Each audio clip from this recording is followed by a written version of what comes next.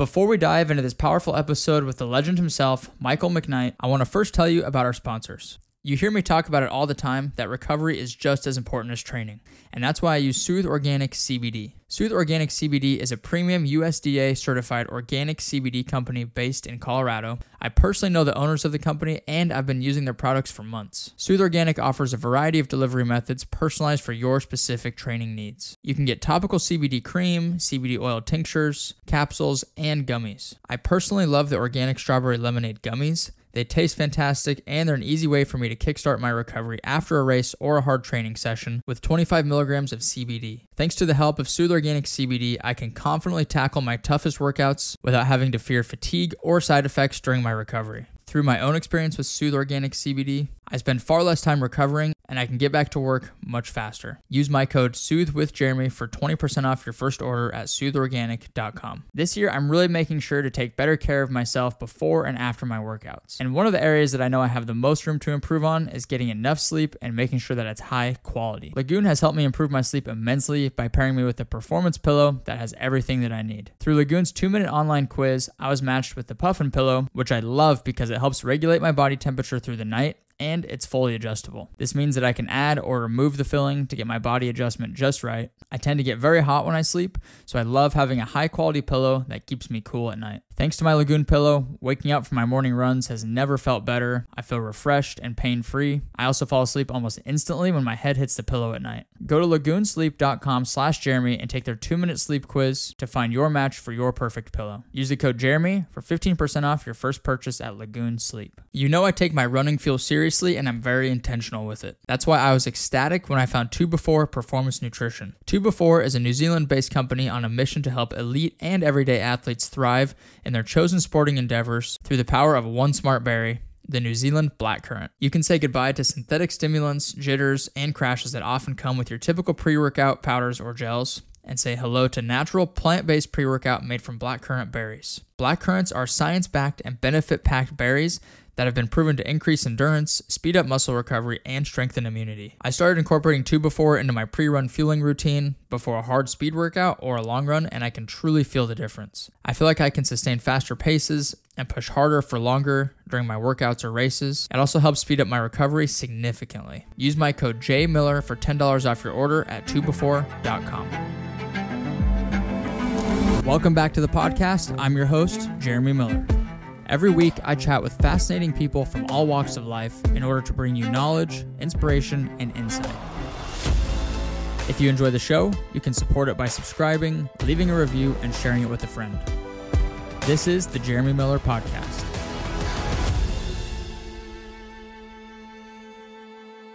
All right, dude, I'm super excited. How you feeling? Good, man. It's finally warming up here, so that makes me happy. Yeah, dude, I'm from Casper, Wyoming originally, and I don't know if you spend much time there, but they got a record amount of snow, like within a single calendar day. Like last week, I think it was like 3 feet. I mean, did you guys got probably part of the same storm, I'm sure, right? Yep. Yeah, it was, our grass was starting to show green, and then it basically was half the size of my fence, which is a 6-foot fence. So yeah, we got about 3 feet too. That's nuts. Mike McKnight, the low carb runner. Welcome to the podcast, dude. I'm super happy to have you here. Thanks for having me, Jeremy. Appreciate it. Man, so I got to start this off by saying, one, you are just an absolute badass. Like all the stuff that you've been doing, like I've really only been following you recently, and the stuff that I've seen you do, and going on your website and seeing all these amazing accomplishments you've done, it's just so impressive. And as far as I know, you're like right at the top as far as ultra and endurance athletes. So just got to start off by saying kudos to everything you've done. Well, thank you. I don't know if I agree that I'm at the top, but thank you. I want to dive into like your origins and what got you into doing all these quote unquote crazy endurance events, because there's not many people out there that are willing to do them and do them as well as you. So like, just take me all the way back to where you first got into running, and then we can kind of go from there. Yeah. I mean, my introduction isn't typical. I grew up on a dairy farm. I was overweight. I had a lot of trauma in my past, which is why I gained some weight. And then I just was never really physically active. And then when I turned 16, I started running just to lose weight. Once I lost the weight, I stopped running just because I associated running with losing weight. It wasn't something to be enjoyed. It was something I had to do because I let myself go, basically. So I stopped running basically all the way until I was about 21 years old when I first started going to college. And then I just decided I want to get back in shape. I didn't gain my weight back, but I still wasn't really in shape, in my opinion. Yeah, I mean, you can look good and not be in shape. Yep. And so I just started to start running again. And to make a very long story short, when I like really started to appreciate it, just when I really started to, like I had a goal to walk onto the track team at the college I was going to. Like just when all that started to happen, I ended up breaking my back in a skiing accident. And this was about 2012. Yeah, February of 2012. And so I shattered my L1 vertebrae, was almost paralyzed. I had to go get emergency surgery where they put in, it was 2 rods and 9 screws, which is still in my spine today. But my first question to my doctor was when I could start running again, just because I started getting into it at that point. And he essentially told me that I needed to like not drop out of college, but I always forget what the term's called. Incomplete your classes, I think. Yeah. Where basically I deferred them for a full year until I was better. So he told me to incomplete my classes for a year. I lost my job. He told me I should move in with my parents so they could take care of me and all this stuff. Like I had a walker. I had those braces for my torso that's like designed specifically for my torso. Like they like put this plastic around me and poured some like plastic. I don't know what it is, but it basically formed to my body. So it was exactly to how like the shape of my body. He told me not to run for about a year. But long story short, I started running again about 3 weeks after my surgery. 3 weeks. 3 weeks. I ended up signing up for a charity 10K, which was about 6 weeks post-surgery. I ran that 10K with my brace on and everything. Oh my gosh. Do you have any photos of that? I want to see pictures of that. I have pictures of the brace, but not of me running in it. I wish I did. I kicked myself in the butt for not documenting that. Dude, holy cow. So, wow, you said a lot right there. I feel like we glazed over so much.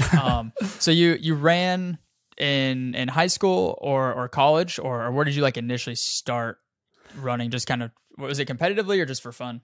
So I ran in high school to lose weight, and then I started running in college to get in shape.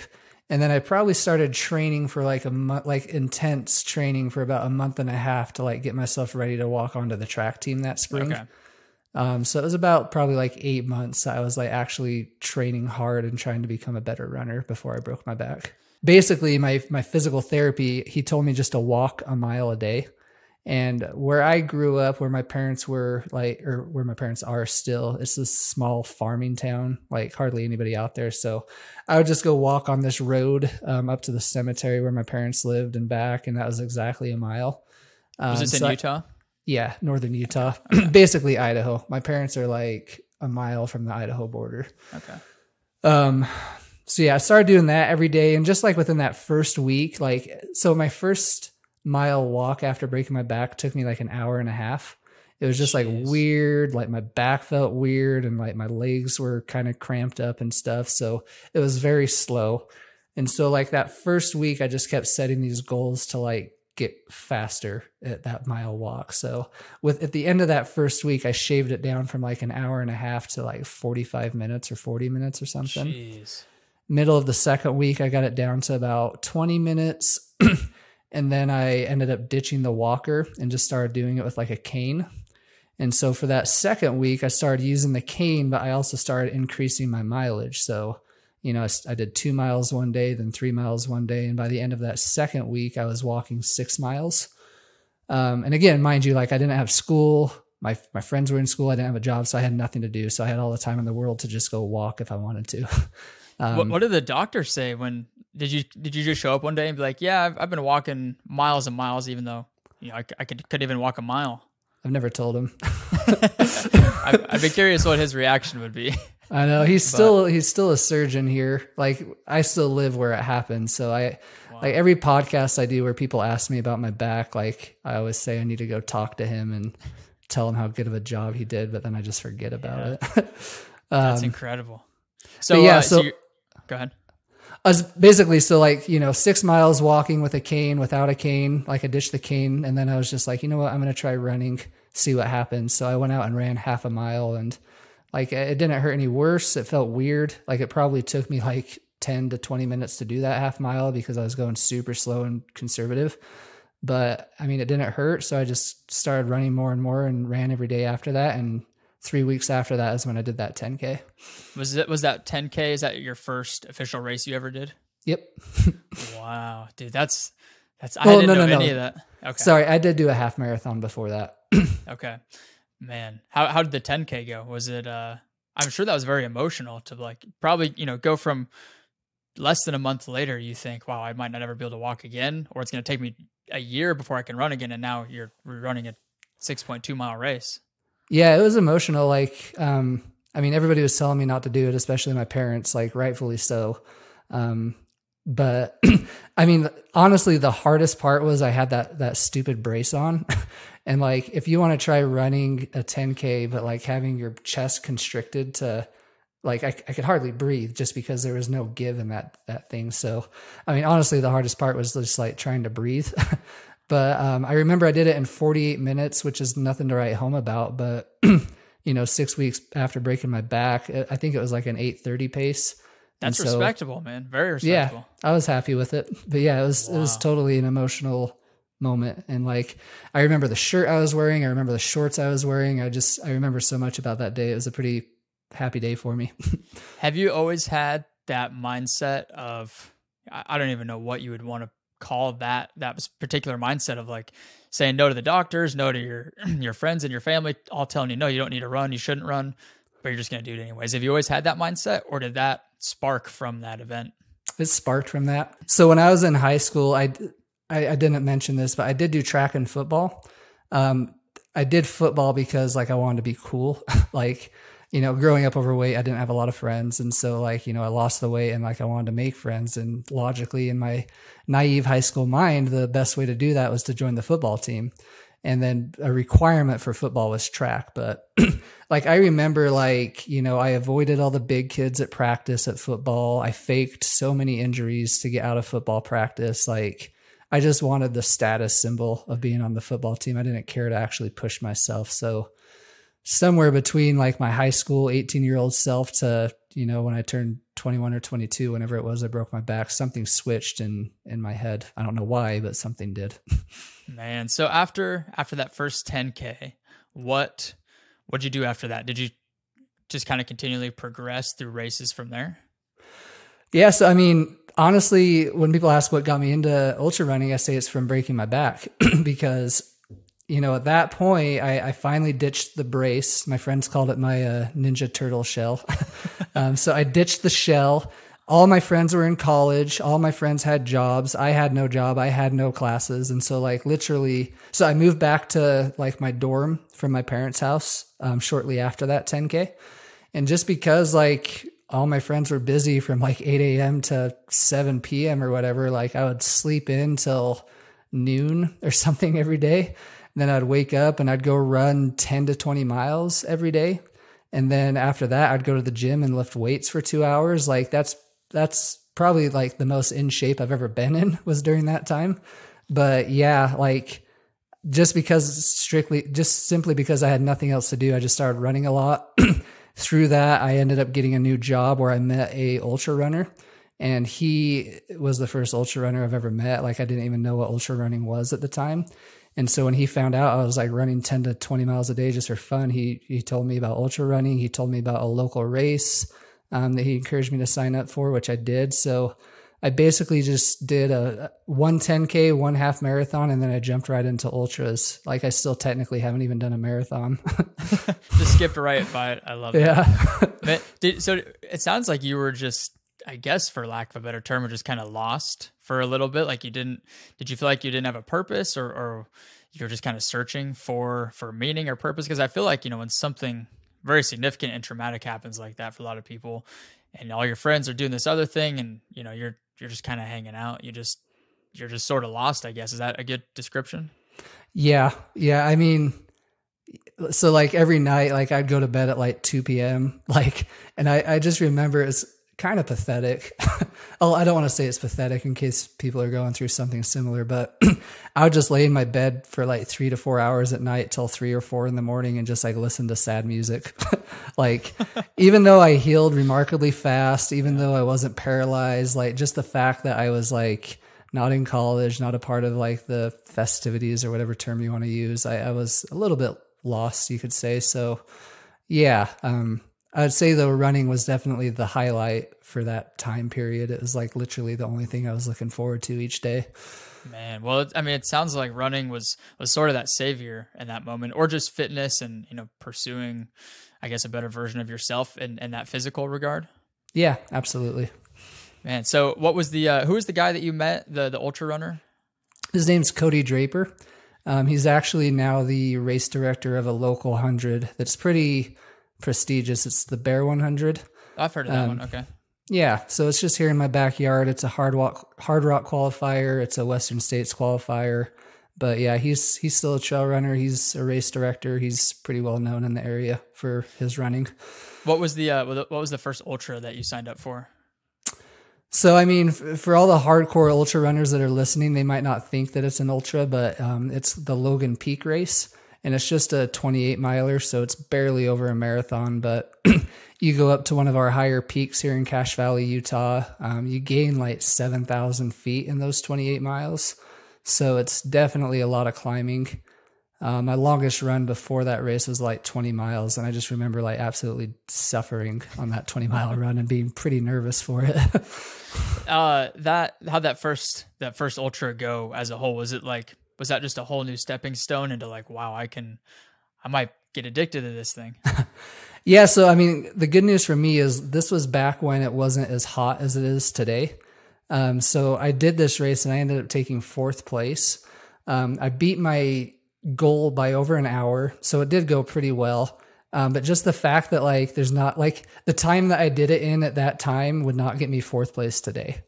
But just because not many people were into it back then, it gave me the confidence that I needed to be like maybe I could get good at this. So, yeah, I definitely decided to stick with it after having such a good first experience.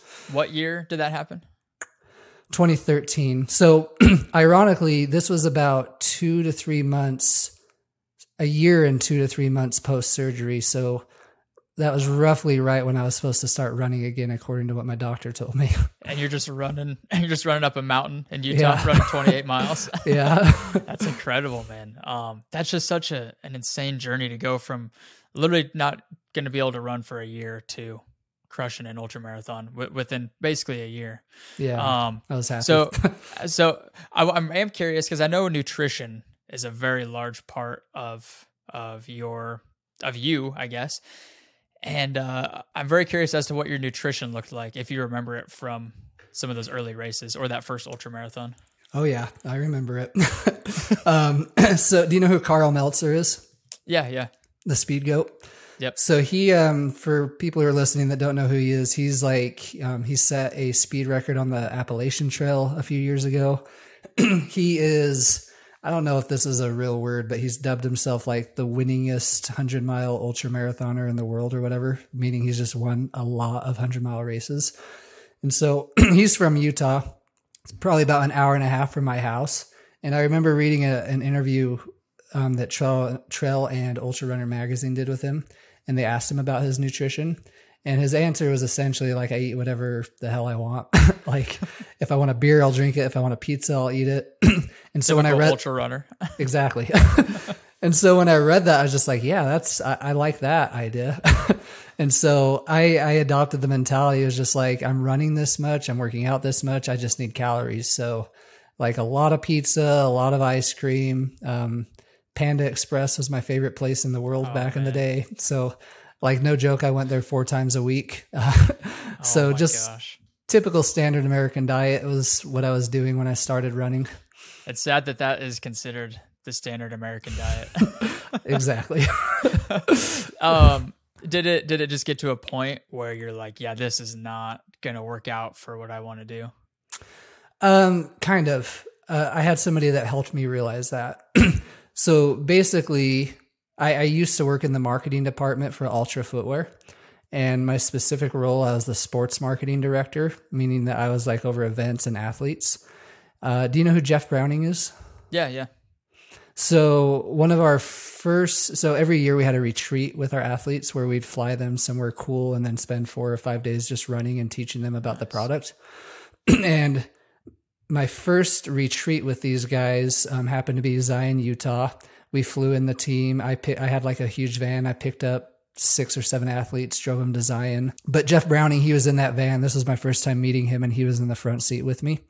And I remember I had it was the White Can Monster. It was my favorite back in the day. I was drinking that, and I was talking to Jeff. I had no idea, like, I knew who he was, obviously, because he was an athlete for the team that I was over.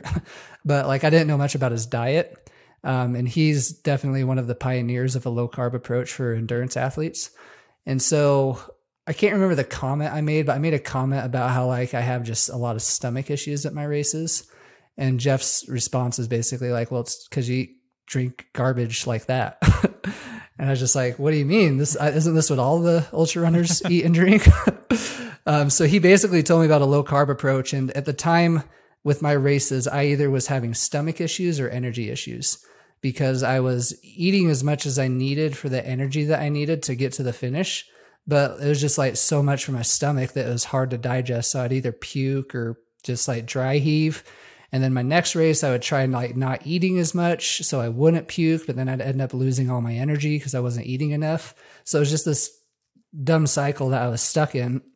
And the way Jeff explained the low carb approach to me basically made me realize that, you know, assuming what he was saying was true, that it could potentially fix those 2 issues for me because I would be eating less, meaning I would have less GI issues. And then because I'd be training my body to be more efficient at burning fat for fuel, I'd have less energy issues. And so I actually I drove him to the airport at the end of that retreat. I drove home, told my wife, I was like, hey, I know that carbs it's a staple of our diet. We were newlyweds. So, pasta and all that stuff is like the cheapest, most affordable thing for us. But I was just like, I really want to get good at this. And I think this can help me. So I'm going to start eating more meat and just basically eat meat and vegetables and see what happens. And that was 6 years ago. Next week, I started the day that my son was born. And next week is his 6-year-old birthday. So it's easy to remember how long I've been doing it. But, I've seen a lot of huge benefits from it ever since. And I saw you were posting about it a couple of weeks ago. You actually wanted to, correct me if I'm wrong, but you wanted to like revert back to that original diet that you had just to see how your body would react. Is that right? Yeah. Me and my friend have a podcast where we talk about nutrition, basically, like we call it the Primal Show or the Primal Podcast or something. But we had some continuous blood glucose monitors sent to us just to like see what our food does to our blood glucose, our blood sugar levels. And so we decided just for fun to try the standard American diet for a week to see what happens. And neither one of us lasted more than a day. Like it didn't take long for us to see how bad we felt. What kind of things were you guys eating? I mean, I just went back to what I was doing before this. So I had Panda Express for dinner one night. I had a bowl of cereal before going to bed. The day of my long run, I would always start my long runs with a donut back like before I switched. So I had a donut before my long run. Like I had a lot of people who I call them hate followers, people that I think follow me that like don't like me, but they just want to see in their mind what kind of garbage I'm putting out there about nutrition. And so I had a lot of people tell me like, well, of course you felt like crap. Like you went to the extreme. And I'm just like, hey, buddy, this is how I used to eat. Like I didn't do anything differently. So yes, it is extreme, but like that's seriously how I used to eat. Dude, I think that's such a good way to be able to visualize and a tangible way to experience and feel what that food actually does to your body. Cause I mean, it reminds me of, I think it's kind of a similar thing with alcoholics, unfortunately, where like that becomes your new baseline or your new norm. Like if you're just constantly drinking or constantly eating these crap foods, you just think, oh, this is just how I feel every single day. But when you get rid of all of that and you adopt a very healthy, whole foods based diet, and then you slowly, out of nowhere, you just implement just garbage food like that, you realize, wow, this stuff is just horrible for you. Yeah. And I don't want to be one-sided. The big reason we did that was to see what would happen to our glucose levels. And to be honest with you, after I ate that Panda Express meal, which was like, I had 3 different meats and they were all breaded, noodles. And then I had like these cream cheese rangoons or something. It's like basically deep fried cream cheese. Even after eating all of those carbs, the breading, the sugars from the sauces, like my glucose before I ate it was like low 90s, and the highest it got was 125, which is still very, like, the range you want to be in is 70 to 150. So I didn't even spike out of the normal range.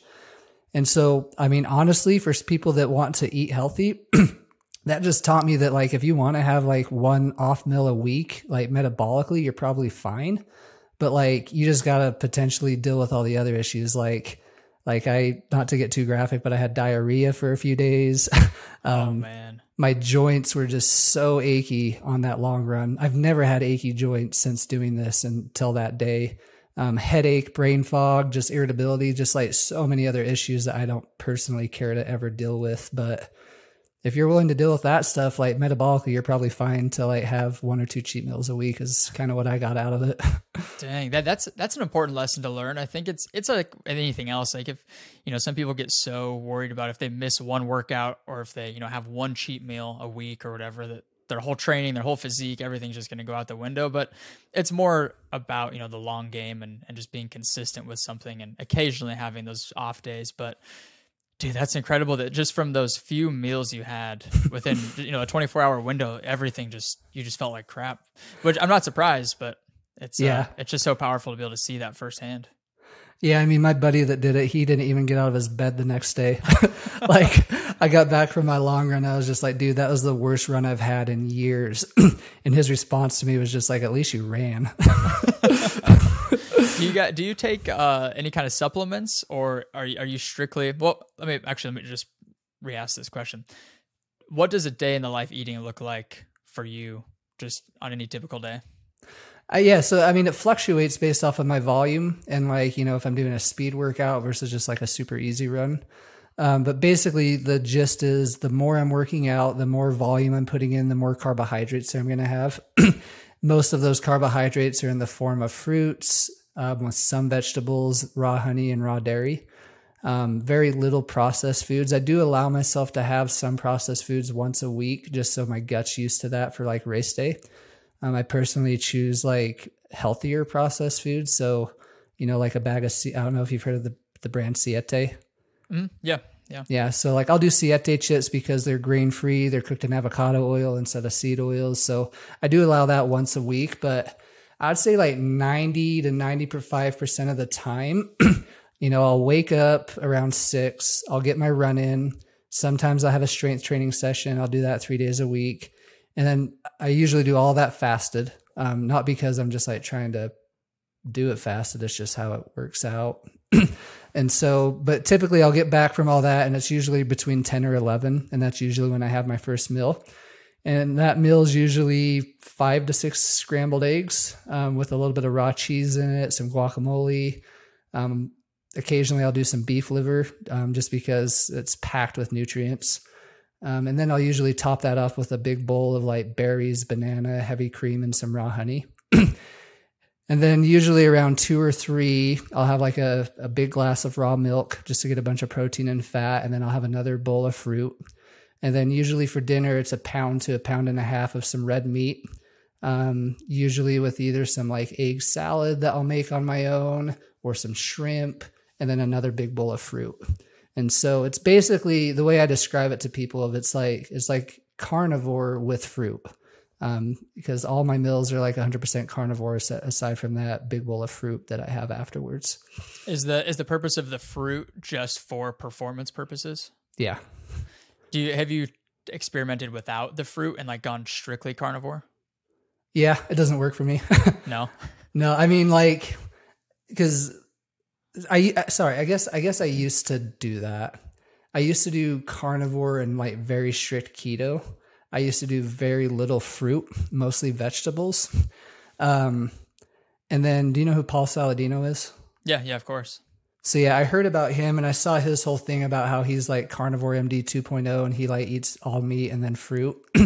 And, he talked a lot about like how vegetables can have gut issues for some people. And I did notice that like on the days that I have a lot of vegetables, like for example, I'll go out to my parents every Sunday with my family and we have family dinner. And just because I don't really do potatoes, my mom would like make me a ton of like zucchini or something like that. And I would notice that like on those days, I would be a lot more inflamed and just have like kind of like irritable bowel syndrome almost. But I never correlated it to anything. But once Paul Saladino started talking about all that, or at least once I found out who Paul Saladino was, I just started wondering if like those random gut issues I had was from my vegetables. So I cut out all vegetables, switched to fruit, and noticed an immediate difference with my gut health. And why did I bring this up? Oh, I had a metabolic test, not a metabolic test, but like a VO2 max test done about 2 years ago. And you know how like they like track, have you ever had one done? I have not, no. I've seen them done, but never personally. Okay. Well, one of the things they measure is like your crossover point from where you go from burning like mostly fats to primarily glucose. And when I did my test, I never had a crossover point. I basically had to tap out before I had that crossover point. Oh, wow. And so for me, that kind of taught me that I essentially reversed what my body was capable of doing. So like I went from like not being able to burn fat for fuel, which is why I like bonked at all my races, to like just being really good at burning fat for fuel, but then almost kind of like glucose intolerant, is kind of the way that I thought of it. And in my head, that like was essentially taking an edge out of my performance. Like I wanted to be able to burn both fuel sources. And so that was also a turning point for me where I did start to implement a little bit more fruit. And I have noticed a big difference since I've been more fruit focused versus vegetable focused. Yeah, so it probably had more of an effect on like your top end speed and your like explosiveness, I would imagine. Yeah. Yeah. And just like uphill running too. Like, for the people that I coach that are in flat areas and they're getting ready for like hilly races, I do focus on giving them a little bit more speed workout. Obviously like Stairmaster and other stuff to help them get vert. But, I do believe that like there is a correlation between explosiveness from speed to the explosiveness of being able to like get up to a mountain pretty quickly. And so, yeah, I did feel like I wasn't able to go uphill as fast as like a lot of other trail runners were before making that switch. I think one of the biggest lessons to be learned out of that is that our bodies are just so adaptable to whatever we give them, whatever stimulus we provide to it. It's like it can adapt to anything that we put it through, which is cool. And so I think the best part about that is you can choose what to give your body, what fuel to give it, what kind of training stimulus, and it's just gonna become more efficient and evolve with you over time, which is awesome. Yeah. Do you take any kind of supplements or anything? I didn't hear any supplements in there. I'm just curious if you do like protein powder or greens powder, anything like that. I occasionally do protein powder. Not often. I used to do it every day, but ever since like the Paul Saladino thing, I have been doing like a lot more eggs than liver. And so I haven't needed the protein powder as much. I do take creatine every day. I do take collagen every day just because, once you hit 30, our body stops producing as much. But I do try to get as much of that from bone broth as I can. So like after this podcast, I guess I forgot to mention that when I go up to have like a bowl of fruit after this, I'll probably have a bowl of bone broth too. So I do try to get most of that from that, but sometimes I'll supplement collagen, but just the typical stuff. Like I'll throw in vitamin D. I'm up in Utah, so I don't see the sun that much. Omegas, probiotics, just some of the typical stuff. But I'd say collagen and creatine are the two constants. Cool. So it's really mostly just like an insurance or just kind of filling in the gaps where you might be not getting quite as much from a whole foods diet. Yeah. Yeah, I've done less supplementation ever since implementing liver into my diet. That makes sense. Yeah, I mean, liver is kind of known to be like nature's multivitamin, right? Yeah, they say that about eggs too. So where I'm having eggs every day and liver every other day, I feel pretty topped off with my vitamins and minerals. What kind of eggs do you eat? I'm a huge fan of eggs, but I'm curious as to what eggs you eat. Like, you mean like how I cook them, or like if I buy pasture raised? Yeah, do you buy them from a store? Do you guys have chickens? Or if you do buy them from a store, do you look for, like pasture raised, organic, cage free, that kind of stuff? Yeah, I mean, at a minimum, cage free. I try to get pasture raised, but like with egg prices right now, like Yeah. So right now we're doing like the cage free. You can get like a 24 pack of cage free eggs at Costco for like $6. Awesome. But yeah, at a minimum, I try to get cage free. Cool. Do you track calories, or do you use any kind of macro tracker or any of that? Or is it mostly now? I mean, it sounds like you eat pretty much the same thing day in, day out. So, you've kind of established that routine and just go off of that. Or do you ever get really detailed with tracking? No, I don't track. I just eat till I'm satiated. And yeah, I do eat the same thing every day. So I have a good idea of what I'm getting. It seems like, I mean, within the endurance space in general, that's kind of the way to go about everything. Diet, training included, is like, just do what feels good. And you have to put in a certain amount of hours and reps to establish what kind of stimulus your body needs. But is that, as a whole, the approach that you take is just kind of do what feels good and go based more off of feel rather than sticking to strict data? Yep. Yeah, I don't think it's good to get stuck in the strict like number crunching data type stuff. I do think it's good to keep your body guessing. So I do like to throw in some random stuff occasionally to like throw myself out of my routine or whatever. But yeah, for the most part, like it's easier that way, and it's easier to get into a routine that way. So I like doing that. Are you one of those crazy people that go out and run without a watch and just run just for the fun of it? No, I need my watch. Dude, I've tried doing that before because I have a few friends that are like, I'll just go out and run for I don't know how long because I didn't track it. And I'm like, I don't know. I love seeing the Strava data. I can't give it up. Yeah, I need that data too. When you're doing races or during training, do you incorporate any kind of gels or endurance powders like a Tailwind or electrolytes, anything like that? Yeah, so I use Martin gels and Spring energy gels. I tend to do Spring just because I like the ingredients, but occasionally, especially like day 2 of a 200 or something like that, you get what I call palate fatigue. And so that's where I revert to Martins because they essentially have no flavor. And then they have like a Jello-like consistency. So like they go down the throat super easy. And just because they have no taste, like it's usually better for my stomach. So I switch between those two. I use Mountain Ops. I also use Redmond Relight for my electrolytes, and as well as Ultra Salt. And then I do like a lot of, do you have like a Natural Grocers where you're at? I'm sure you have a Whole Foods. Okay. Yeah. I'll go to old Natural Grocers, and like a lot of my races are fueled by just products out of there. Like I get this grain-free granola. I get a lot of fruit-based stuff. I get those Siete chips. But yeah, I do use gels. Typically I'll do gels on the first day. To get my stomach used to everything. And then once my stomach's kind of settled in, that's when I'll start going to like more food type stuff. Oh, interesting. I feel like I've almost heard, I mean, I'm not super keen on the ultra space yet, but I feel like I've almost heard the opposite, where some people will start with solid food first and then go to gels. Do you have like a reasoning behind starting with gels and then food?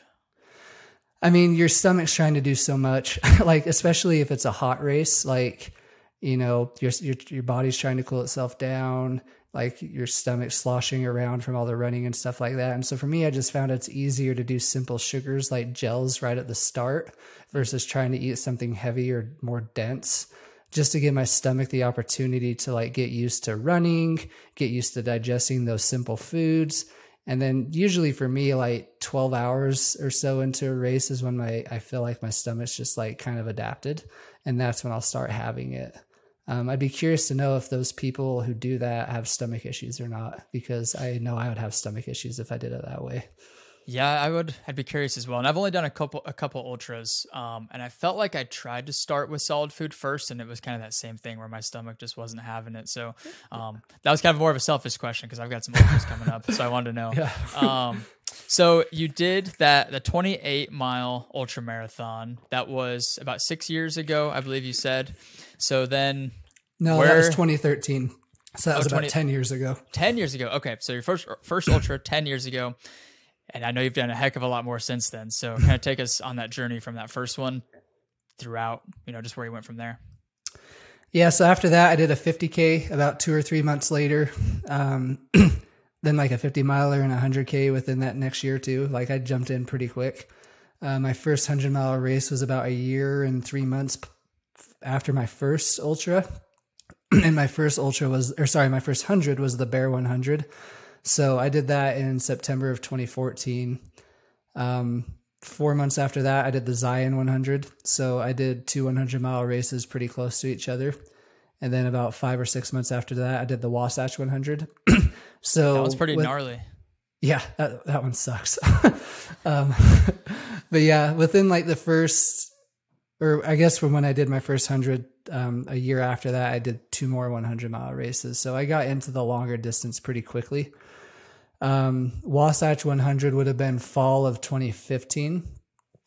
And what made you skip the whole road running scene and, skip marathons, half marathons? I know you said you did 1 half in there, but what made you dive even deeper and further into the ultra scene? Probably Cody Draper, the guy that got me into ultra running. I remember when he and I were first talking and when we first met, I told him how I would run up Logan Canyon Road. That was like my favorite place to go just because it was quiet. You could see the mountains and stuff. And he was just like, that 50 feet to the right, there's a trail that you can run, right? And so his mentality is just like, if you can run on trails, why would you run on roads? And so I just kind of adopted that mentality because he's the one that introduced me to it all. And that's kind of what I've stuck with ever since. Have you done any kind of road racing since that half marathon or that first 10K? So I did Badwater last year, which is all road. Wow. I've done a track race. We run on a high school track for 24 hours. I've done Across the Years, which is a 24-hour race on this 1 mile looped course, which is mostly concrete or it's like a sidewalk. But aside from those 3 things, it's all been 100% trail. Man. And I definitely I definitely hate those 3 road races way more than the trail races that I do. Yeah, there's something more, I don't know if primal is the word for it, but it just feels like you're more connected with the earth and yourself and the people around you, at least in my experience from trail running, and just being in nature. There's a lot to be said about that as well. Yeah, I would agree with you. And two, so where I live, I can't run in the mountains in the winter. So I do a way more road running in the winter. And I don't know if you can relate to this since you do both, but when I'm on the road, I have the hardest time running slow. For me, I'm just I'm on the road, it's flat. I should be going fast. I don't want to look like a wimp in front of all the cars that are passing me. And so I feel like that mentality carries over to road races for me. It's way easier for me to pace myself at a trail race versus a road race. Which maybe I should embrace and try to figure out how to pace myself at a road race, but I don't care to do that yet. I think they're definitely 2 different sports, or at least very different genres within the sport of running, because you said it right there, of road running is way more about the times and your overall effort and, going fast. And I think there's a lot more comparison and competition within road running as opposed to trail running. It's more just about having fun, doing it for the experience, finishing the race. And really, in my experience, nobody really cares how long it takes you to finish it. Yeah, exactly. It's just about kind of pushing yourself and seeing what you can do. So you did the first couple 100-milers, and you mentioned off a few just incredible events in there that you did. I know there's a lot that you've done, and you have to list off every single one, but what are some of the more notable ones, or maybe the most memorable ones that you've done in the last decade or so? Yeah, so I learned about the 200-mile distance in 2016. I thought 100-mile was kind of the cap. I didn't realize that there was way more above that. And so I learned about the 200-mile race scene. And so I ended up signing up for the Bigfoot 200 in 2017. Did the Bigfoot 200. I ended up getting 6th place. But again, I feel like my time today would not have gotten me 6th place. Just because the sport has grown so much. Yeah. And so I got 6th place. I had a lot of stomach issues at that race just because I messed up my electrolytes. And so I kind of swore off 200-mile races after that. But at the time, my coach moved up to where I lived just because I bragged about where I lived so much, but he's since left because he can't handle the winters. But anyway, so after that race, we met up for breakfast and I told him everything that went wrong. And he was just like, oh yeah, it sounds like you weren't right with your electrolytes. And so driving home from that breakfast, I was like, well, shoot, I wonder how I can do if I like dial in my electrolytes. And so I got home that day and told my wife I was going to sign up for the Tahoe 200, which was, 3 weeks later after that experience. And so this was after the, what was the first two, or the 200 that you messed up? The Bigfoot 200. Bigfoot, okay. Yeah, so Bigfoot 200, a week later, I signed up for the Tahoe 200, which at the time would be happening 3 weeks after I signed up for it. And since I signed up for the Tahoe 200, there's this thing called the Triple Crown of 200s, which is doing Bigfoot, Tahoe, and Moab 240. Moab 240 is in October, Tahoe 200s in September, Bigfoot 200s in August. So 3 200-mile races in the span of like 60 days. And so in my mind, I was just like, well, if I'm going to sign up for Tahoe and do 2 of the 3, I might as well sign up for Moab too. So that day I signed up for Moab too and put myself into the Triple Crown. What year was this? 2017. 2017. Was there, those 200-mile races hadn't been around for that long, had they? No, that year was actually the inaugural year of the Moab 240. Wow. I guess a detail I glossed over, I was planning on doing the Double Crown when I signed up for Bigfoot, but then she announced the Moab 240 just like right as I was getting ready to sign up for it. And so in my head, I was just like, oh, I could do 2, but I can't do 3. So that's why I only ended up signing up for Bigfoot. But then I ended up signing up for all 3 anyway that year. Were you the first one to do all 3 of them? I mean, technically, I guess, because I ended up, so there's this thing where like, for everybody that does the Triple Crown, Candace Burt, the race director, she's like created essentially a race called the Triple Crown of 200s. And it's just your 3 200-mile race times combined together. And so technically I ended up winning the Triple Crown that year. And so I guess theoretically, since I finished Moab first, I guess technically I was the first to finish all 3 that year. But yeah. Dude, that's incredible, man.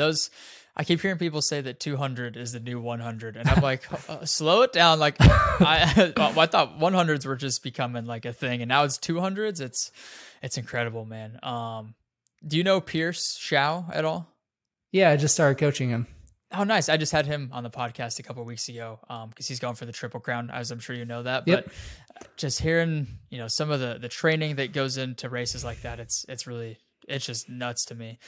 What does your training look like for an event like a 200-mile race?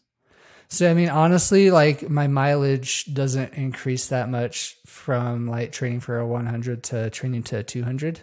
I'd say a couple of the biggest differences, I do a lot more back-to-back, like medium-ish runs followed up by a long run. So for me on like a Saturday, on a Friday, I'll go run about 15 miles up in the mountains, which is like, 2 to 3 hours. And then the next day I'll do like another 20 to 30 miles, which could be about 6 hours in the mountains. So I do like more of those back-to-back type stuff.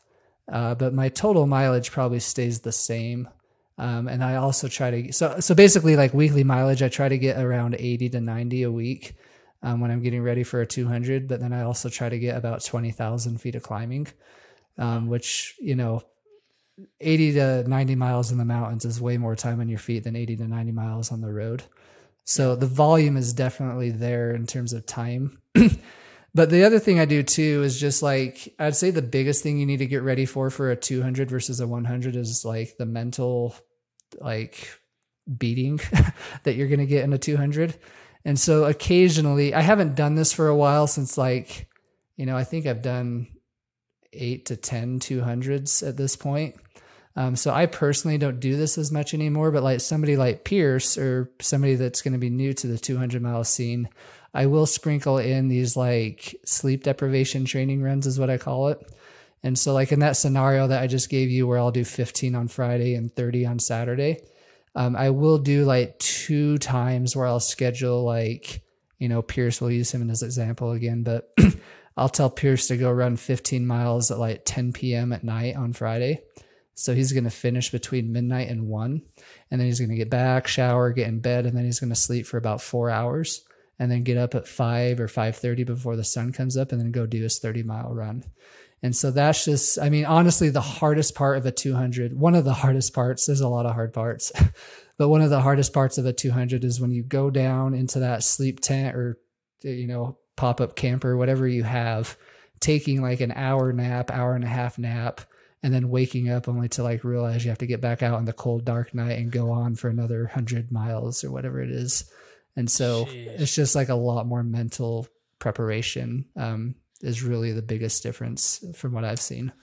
It kind of reminds me of the Goggins 4x4x48, or sort of a variation of that. I've done that a couple of times now, and that seems like a good introduction into kind of that, where you run for a little bit, you got to chill out and rest, and you got to run again. And it's like, I'd rather just go run 50 miles and not have to deal with this run for, over the course of 2 days. I'm sure 200-mile races are that, but just on a much grander scale, right? Yeah, 100%. Like it's rough. What do you think the hardest part, you said there's a lot of hard parts. Is there one specific thing that stands out that is so difficult about those races, or is it just a series of, or a combination of all these different little things? I mean, so for me, like the hardest part is like kind of the loneliness. So for like the people who are in the front, like I would say like the people who are in the top 5 of these 200-mile races, maybe even the top 10, like they spend a lot of time alone. More middle of the pack people, like they can get like a good group of people. Like I know, Ryan, right? Callan. Yeah. However you say his last name. Yeah. Yeah. So Ryan, like, I finished the Moab 240. What year was this? It would have been 2021. That was the year that Ryan did it too. And I finished, it was probably like 3 p.m. on a Sunday. I went to my hotel, showered up. I went to a restaurant, ate some dinner. And then like I hopped in the truck with my friend Ben Light, and we drove out on the course. I think I had about 5 or 6 people I was coaching doing Moab. And so I drove to like all the aid stations to try to see them.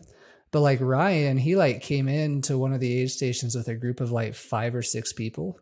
And so like more middle of the pack, like you definitely have more people to be around. So I don't know if this is necessarily a hard thing for people in the middle of the pack, but I know for me being up in the front, it's really hard, like, cause you don't see anybody unless you have a pacer, like you're out there completely alone.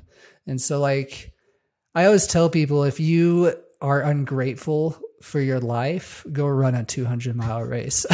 Because like there's so many times I'll just be like sitting at mile 150. It's pitch dark at night. I'm cold. I'm tired. My body hurts. And I'm just like, I would give anything to just like hear my kids fighting with each other right now. Like obviously in the moment when they're fighting, I don't like it and it irritates me. But like when I'm deep in the pain cave like that, I would give anything to be in that moment and just be with my family. So for me, like the loneliness is kind of a really hard thing to deal with. Man, I feel like that's something I don't hear a lot of ultra runners talk about is that loneliness aspect. Maybe I'm soft. I don't know. No, I think it's humility, I would say, to be able to talk about that. Cause everybody talks about the nutrition or the crewing and everything else involved, but that's one I just don't hear talked about a lot, which is interesting.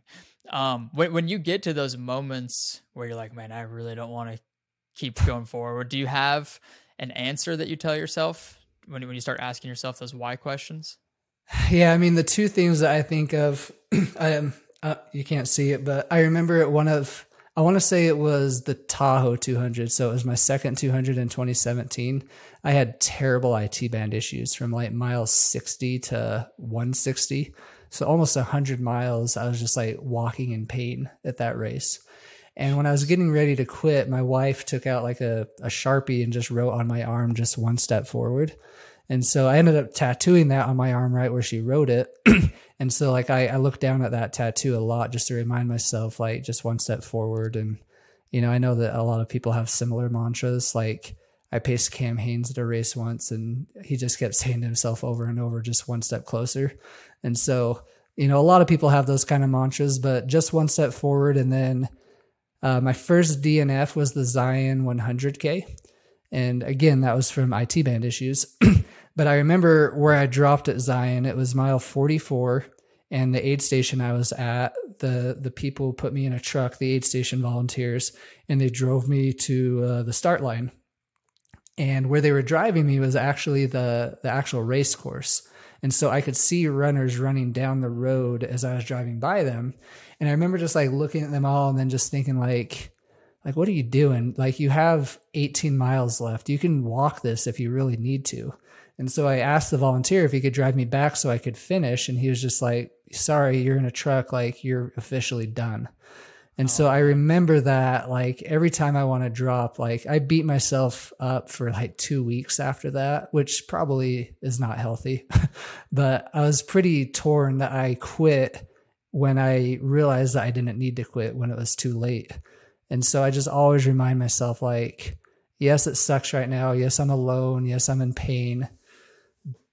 But the pain like that I'm feeling right now is going to be way less compared to like if I drop and beat myself up for the next week or whatever it ends up being. Dude, that's a very powerful realization. When you can tell yourself in that moment that, okay, it's going to hurt now for the next X amount of hours, or it's going to hurt for months and months if I call it quits and throw in the towel right now. So it's a hard thing to have to tell yourself in that moment, but I think if you can, tell yourself that and understand it and accept it, I mean, there's not a lot of things you can quit when you have that mindset. Yeah. And I mean, I don't know if it's necessarily healthy to beat yourself up for a week or two after not finishing a race. That's probably something internal that I need to work on, but yeah, there's definitely a period of time after you DNF a race where you do feel some regret. And at least in my experience, that regret hurts way more than just like the temporary pain of being on your feet for too long. I think there's a balanced amount of self-criticism and that like negative self-talk. And because it's, if you just told yourself, oh, it's fine if I quit, who cares? It doesn't matter. Like, then you're just going to quit everything. But you have to have a balance of, I think it just makes you competitive too. It doesn't have to be competitive against somebody else, but competitive with yourself and knowing like, wow, I left something else out there and I just called it quits too early. Yeah. So I think there's definitely a healthy balance there.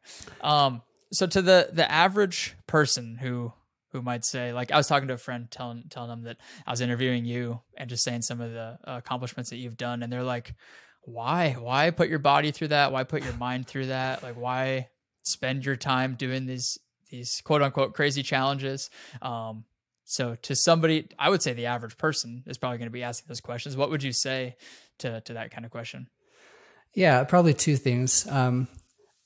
I've been realizing this a lot more lately, but I've been having like some mental health that I've been working on. And I believe that like a lot of runners, especially ultra runners, like have something like whether it's an eating disorder they're trying to fight through or some kind of mental health issue that they're trying to run from. Like, I do think that like doing something like this is a way for you to put yourself into control. Where like you might have anxiety, you might have depression, and you might feel like you don't have control of your life. But by signing up for these things and doing these things, like you kind of are putting yourself in control. That's something I'm kind of realizing right now. But before this realization, the biggest thing for me that I've been telling people is like going back to when I broke my back. Like I was told I wouldn't be running for a year. I was told that running probably wouldn't be the same. I was told that I was almost paralyzed. So like, I just had this moment where I was just like, so where I broke my back, it was at a ski resort and I had like a 50-minute ambulance ride to the hospital. And just like that whole ride, I was just like, am I paralyzed? Am I going to be paralyzed? Like, what's this going to look like? So like that hour or whatever it ended up being was like pretty stressful for me in terms of what my future is going to look like. And so for me, like, being able to like run these distances, put my body in this kind of pain, like it goes back to that whole control thing that I was just talking about. But like for people that don't want to do these things, like I always just tell them like, wait until you're put into a situation where you can't do these things. And I'm pretty sure you're going to have a switch inside your head where you're going to wish that you did these things. I recently heard a podcast. Have you heard the David Goggins, Joe Rogan podcast that they just did in December? Of course. Yeah. Yeah. So David Goggins was in there talking. I think the term that he used was like, he's front loaded his life, like talking about his knee surgery that he just had and how running is not the same for him right now. It's like Joe basically asked him if he was depressed or whatever, that running's different for him now. And he was he's like, no, dude, I front loaded my life. Like I've done so many things that so many people are going to say that they've like never been able to do. I'm obviously going to find new things to push myself. Like if I need to swim or bike, then cool. But you know, if those get taken away from me eventually, like I front loaded my life, I've done all these epic things.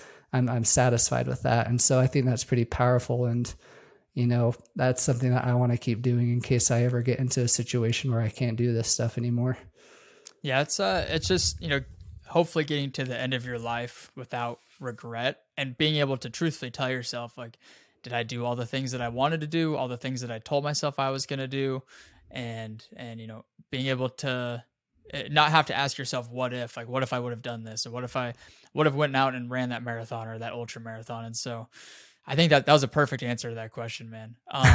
What other events do you have coming up this year? I know you've got some big things planned for 2023 and beyond. Yeah, so I have the Cocodona 250 on May 1st. So coming up on about 2 weeks or 3 weeks from yesterday, I guess. Is that going to be the longest single race you've done, like single distance, all in one shot? No. Were we communicating back when I tried the Arizona Trail? I think I chatted with you a little bit afterwards. Okay. So I've done the Colorado Trail, which is just shy of 500 miles. And then last fall, I tried going after a fastest known time on the Arizona Trail, which is 800 miles.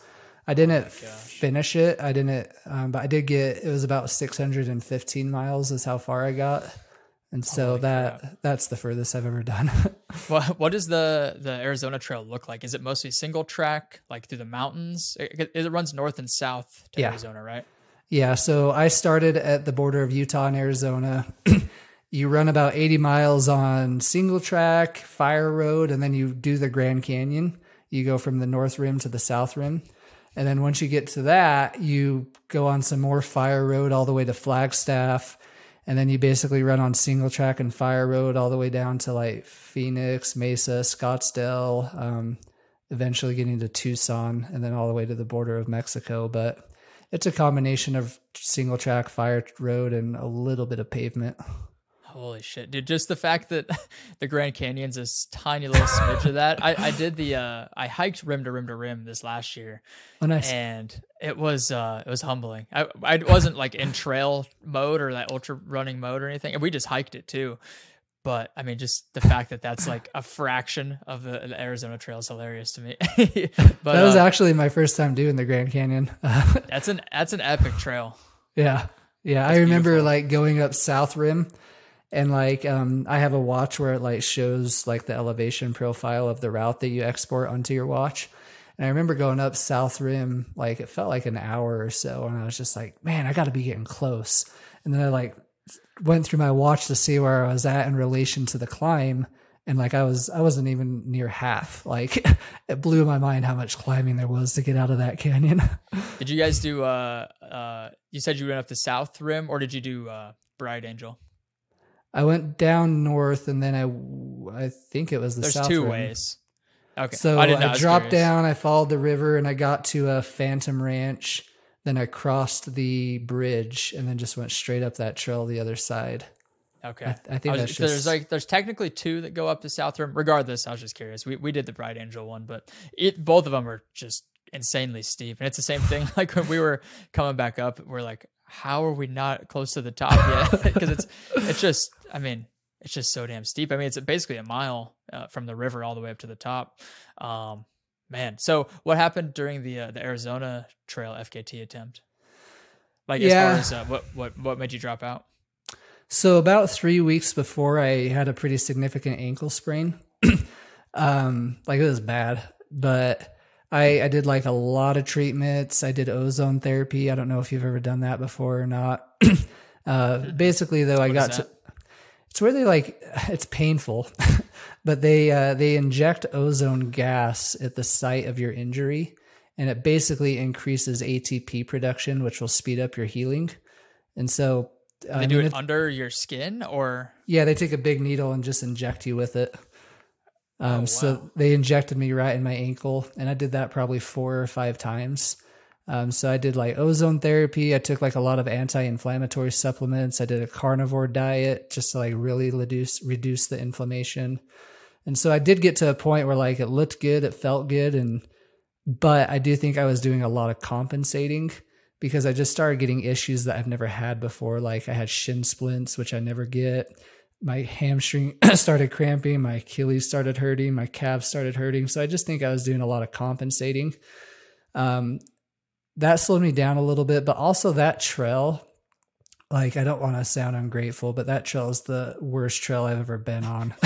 Like I'll need to send you some videos that I took, but like there's times I couldn't even see a trail. It was just like weeds. I had to like pull my map out and just legit just like watch myself on the line to make sure I was on the trail. So there's a ton of overgrowth, a ton of route finding. Basically, I got to mile 600 and I had 75 hours to get the FKT for those final 200 miles, which I mean, I thought was doable just because all of my 200-mile races, like recently I've been doing between 50 and 55 hours. But like in my head at that time, how slow I was going, how much pain my shins were in, and just with how overgrown the trail was, I knew it wasn't realistic. And I didn't want to just finish it just to finish. Like I knew that if I finished, I wouldn't come back. And I know I can get the FKT. So I ended up dropping as kind of like a carrot to help me come back to it and then actually try to go after the FKT again. Do you plan on going after it anytime soon? I mean, I was originally planning on being out there right now, but the snow, like this, like, I don't know if you've seen pictures of the Grand Canyon right now, but like, there's no way I could do it right now with how much snow there is in the northern section.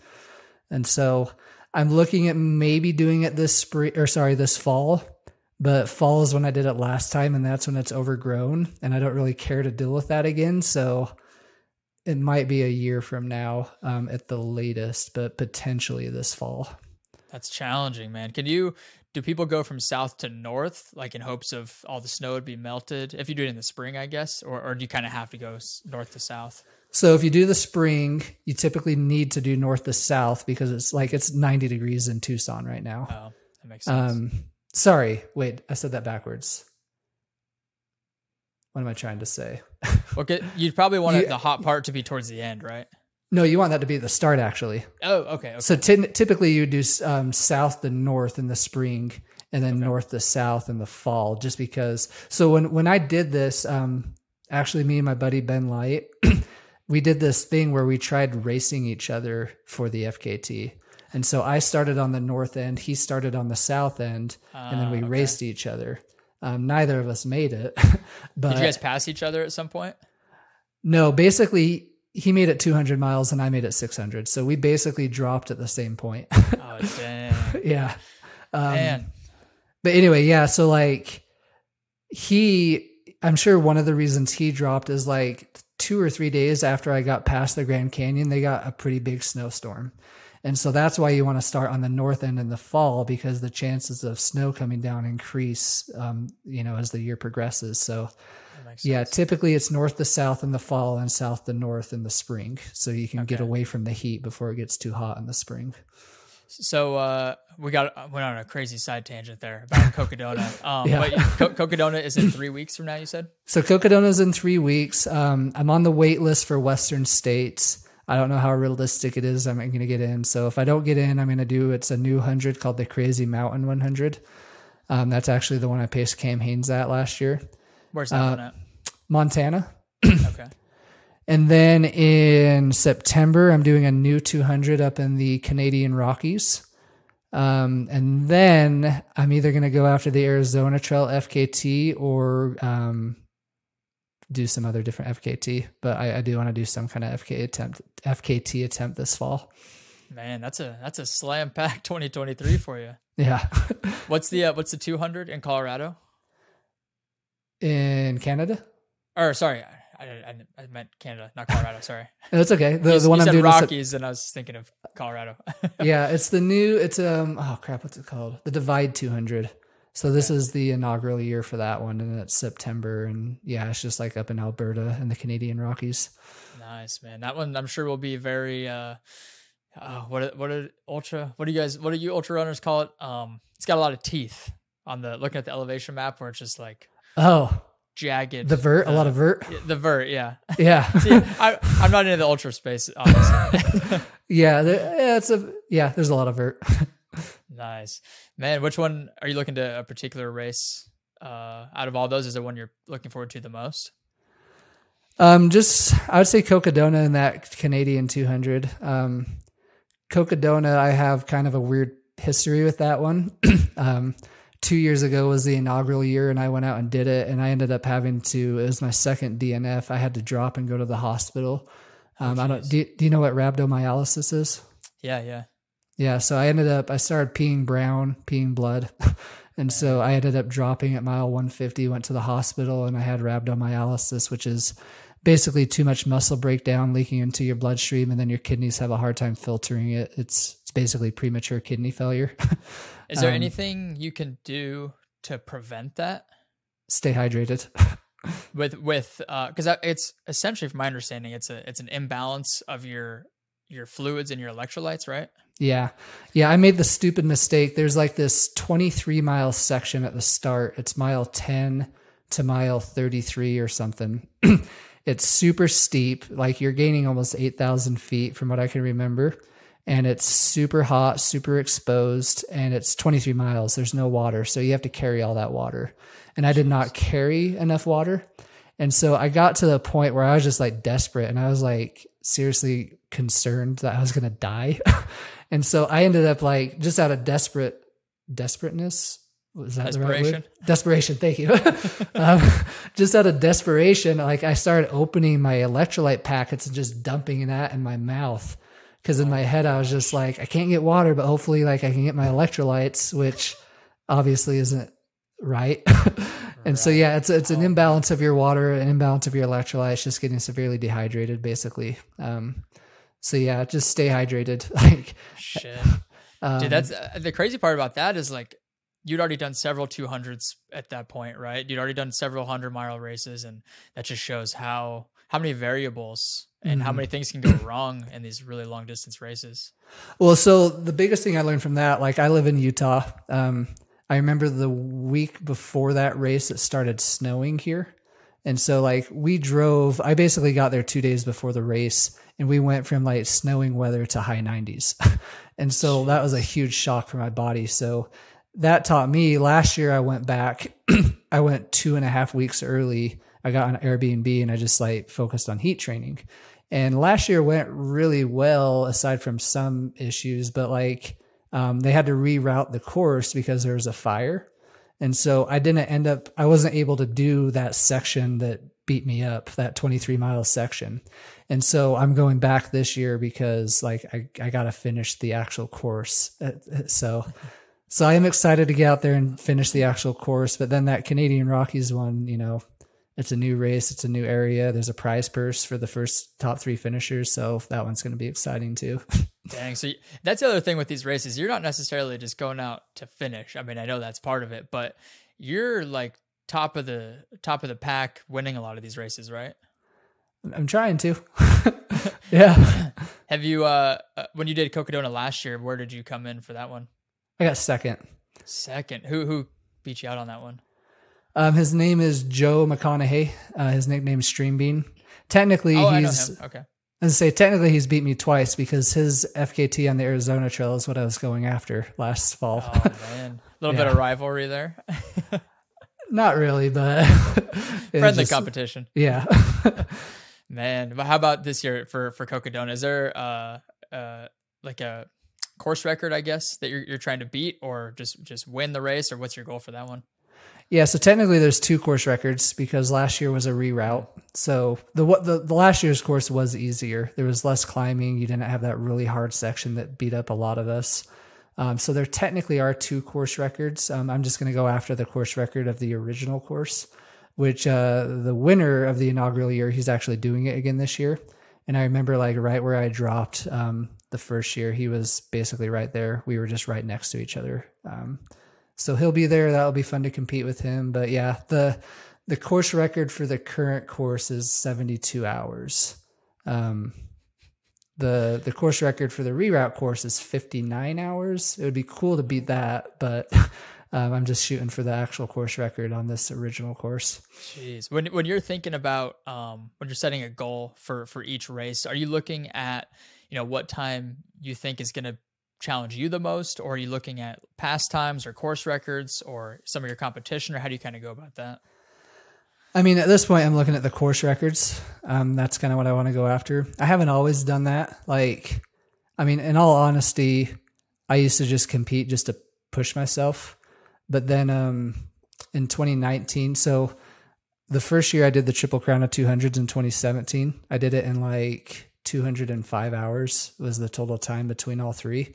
And I felt like I left a lot on the table, like the T-band issues, the stomach issues. I got a stress fracture at the Moab 240, which slowed me down a lot. So I felt, even though I won the Triple Crown that year, I felt like I could do way better. So in 2019, I went back just with the intent of just beating my time. Like I wanted to beat it by 10 hours. So I was hoping to get under 200 hours. And that was legit like my only goal. But this might sound like a funny statement, but I ended up somehow winning all three of the races that year. And so you won all three of the 200s and obviously at the Triple Crown too. Yeah. And I ended up setting some kind of course record at each of the races that year too. And so I ended up shaving, it was over 40 hours off of my time. I went from 205 hours to 160 something hours. Holy shit. So that's incredible. Thank you. But that was kind of the experience where I was just I had a paradigm shift basically. Up to those three races, I was just racing to compete against myself. And then after those three races, I was like, okay, maybe I can be good at this. Maybe I actually can compete at these races. So that was about the time when I started actually trying to race to get on the podium and set records. Dude, after that. That's incredible, man. I mean, again, I think for the average person, and for you at one point, it was just go out and finish. And so to now be racing these and going for the wins, just a whole nother level of eliteness, if that's a word. I mean, I think it's the thing I always try to tell people, if I can do it, anybody can do it. Growing up overweight, breaking my back, racing just a race, and not even intending to win all three of those races that year in 2019. Seriously, I'd never imagined myself as somebody that could compete at these kind of races. So, I try to let people know that if that can happen for me, it can honestly happen for anybody that wants it to happen. What do you think makes you different? I mean, I know you say that anybody can do it, but obviously you have something that a lot of people don't, and not that it's a physical thing, but maybe some kind of mental thing that you've unlocked, or what do you think sets you apart from a lot of these other runners or just humans in general? I mean, I think I have kind of a messed up past with my trauma that I've mentioned a couple of times. So I've had a lot of bad things happen to me. We've covered a few of those today, with the back and being overweight and stuff. But I've had the opportunity, you could say, to suffer a lot throughout my life. So, I mean, I'm not perfect at it. I still get upset when I have to suffer, but I do feel like I have a higher threshold for the ability to suffer.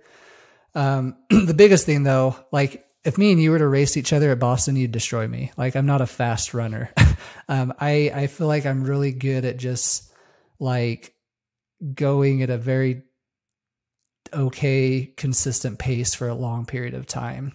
I'm good at operating on little sleep, which, a lot of these 200-mile races, the front runners who, just to give you an example, when I did the year that I won Bigfoot in 2019 for the first time and set a new course record, I was probably in 5th place for most of that race. Everybody just kind of took off, and then those 5 people ended up blowing up. I remember I passed the guy who was in first at mile 150, and he looked wrecked, and I ended up beating him by almost 4 or 5 hours. And so Jeez. It's not common for this Cocodona 250 race in 3 weeks. They live stream it. I don't know how exciting it is because it's 5 days of live streaming a 200-mile race, but it's not going to be uncommon for those who are watching the live stream. It's very common for them to see me in 10th place or something like that for the first day or day and a half. I just let people go do their things, and I just let my consistent, slow turn and burn pace, or whatever you want to call it, get me to the finish line. So just consistent, and then good at operating on little sleep, which is kind of huge for 200-mile races. It's like the tortoise and the hare. It's like, yep. I think with any kind of, endurance event, it's the people that go out and burn themselves out too quickly. They're all excited. They're the ones that usually end up back of the pack, because it's just that consistent, relentless forward progress. It sounds like you've really you've nailed down, you figured it out basically. I don't like talking about myself, but I do feel like I've figured some stuff out. Well, dude, so where do you see all of this going? Like, you've got some big plans this year, I know. Do you have like a 5-10 year, like a long-term goal for Mike McKnight? Yeah, the big goal I'm getting ready for, and I don't know when I'm going to do it. I'm hoping within 5 years, but I want to go after the Appalachian Trail FKT, and which is just barely over 40 days at this point, I think. But it's 2,100 miles. It's a very, very, very long journey. So that's kind of what everything's building up to right now. When do you expect to take that on? Well, so I want to finish the Arizona Trail first. I want to be able to do 800 miles. I want to find another FKT to go after, which is like 1,000 to 1,300 miles. So kind of like the half the distance of the Appalachian Trail. And then I want to do the Appalachian Trail. So, if I can do the Arizona Trail next year, maybe take a year off from something like that, and then do like a 1,200 mile FKT in 2026. And then go after the Appalachian Trail in 2027 or 2028. Dude, that's going to be exciting, man. I feel like you're literally pushing the limits you are pushing the limits of human possibilities and what we currently think is possible. I mean, we haven't even talked about like your 0-calorie 100-miler. There's just all these course records, and there's just so much that you've done that's so incredible, and you're just continuing to push the limits of what is humanly possible. Well, I think there's a lesson to learn there, because like I feel like most of the stuff I've done and succeeded at are things that I necessarily didn't care to like win. And like, I mean, to be honest with you, I feel like ever since 2019, when I won those 3 races, it did well at helping me with my confidence, but I do feel like it's hit or miss on how well I do at a 200 now. And a lot of me wonders if that's because I'm like racing to compete versus just like racing to better myself. So I do think that there's something to that where, if you get too caught up in just trying to beat other people, that you open up the window for a lot of things to go wrong versus just like kind of taking care of yourself, running by feel, eating food at aid stations, taking a nap at aid station, just like literally taking care of yourself and racing to better yourself. Like, I do think that there is more power in what you can do if you do it that way versus just like racing to be a winner. Yeah, that's a good mindset to have for somebody even like myself who was wanting to get into 100-mile races, 200-mile races, these really long distance endurance events.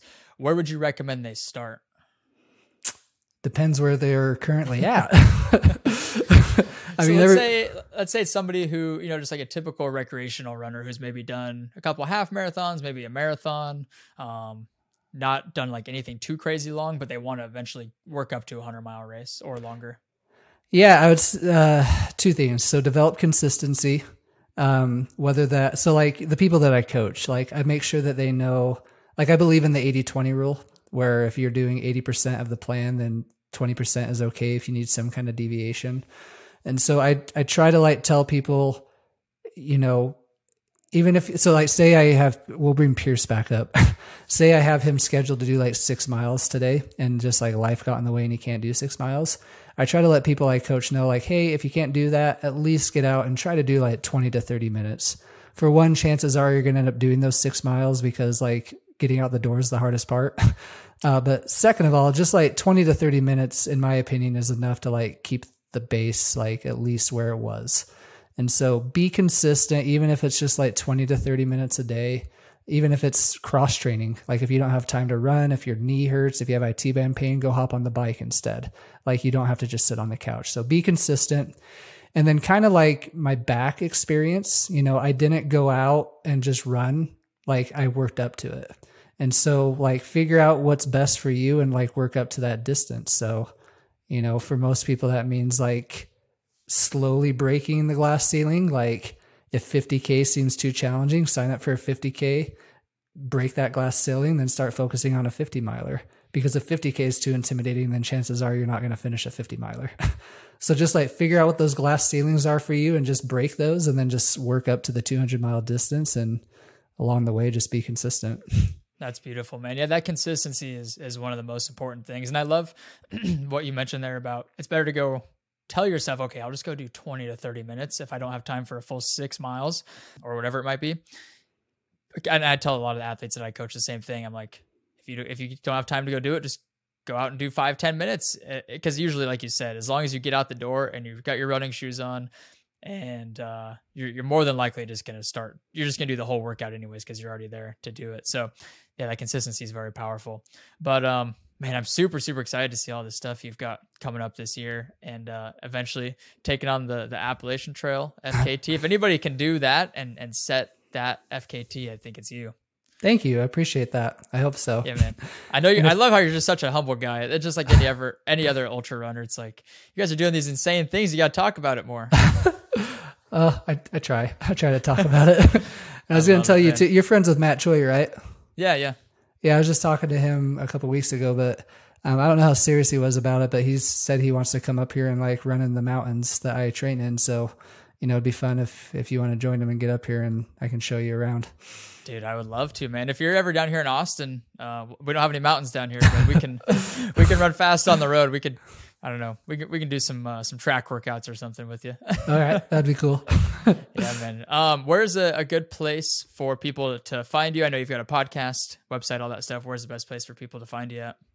Yeah, so Instagram is where I do a lot of my communication. It's just at the Low Carb Runner, and then my website is. I should know my own website. I don't think there's the in front. I think it's just lowcarb-runner.com. So lowcarb-runner.com.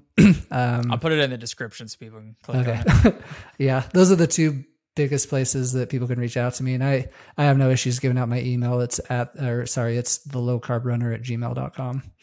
That's beautiful, man. Well, dude, I really enjoyed this. There's so many other things I actually want to talk about, but we'll save it for another podcast. Just because you're such an interesting guy, and like you're just doing some incredible things. And I don't know, I could sit here and ask you questions all day, but I know you're a busy guy. You probably got steak to eat and miles to run and mountains to climb. So I'll let you go. But thank you, dude. This was a ton of fun, man. Thanks for coming on. Yeah, thanks for having me. I appreciate it.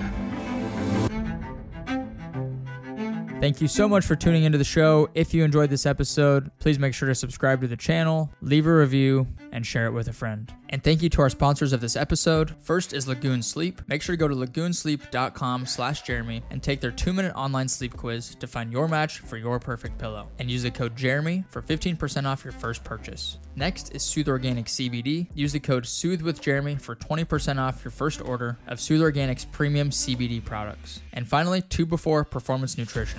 Use the code JMiller for $10 off your order at 2before.com, and you can feel the powerful benefits of New Zealand blackcurrant berries. We'll see you in the next one.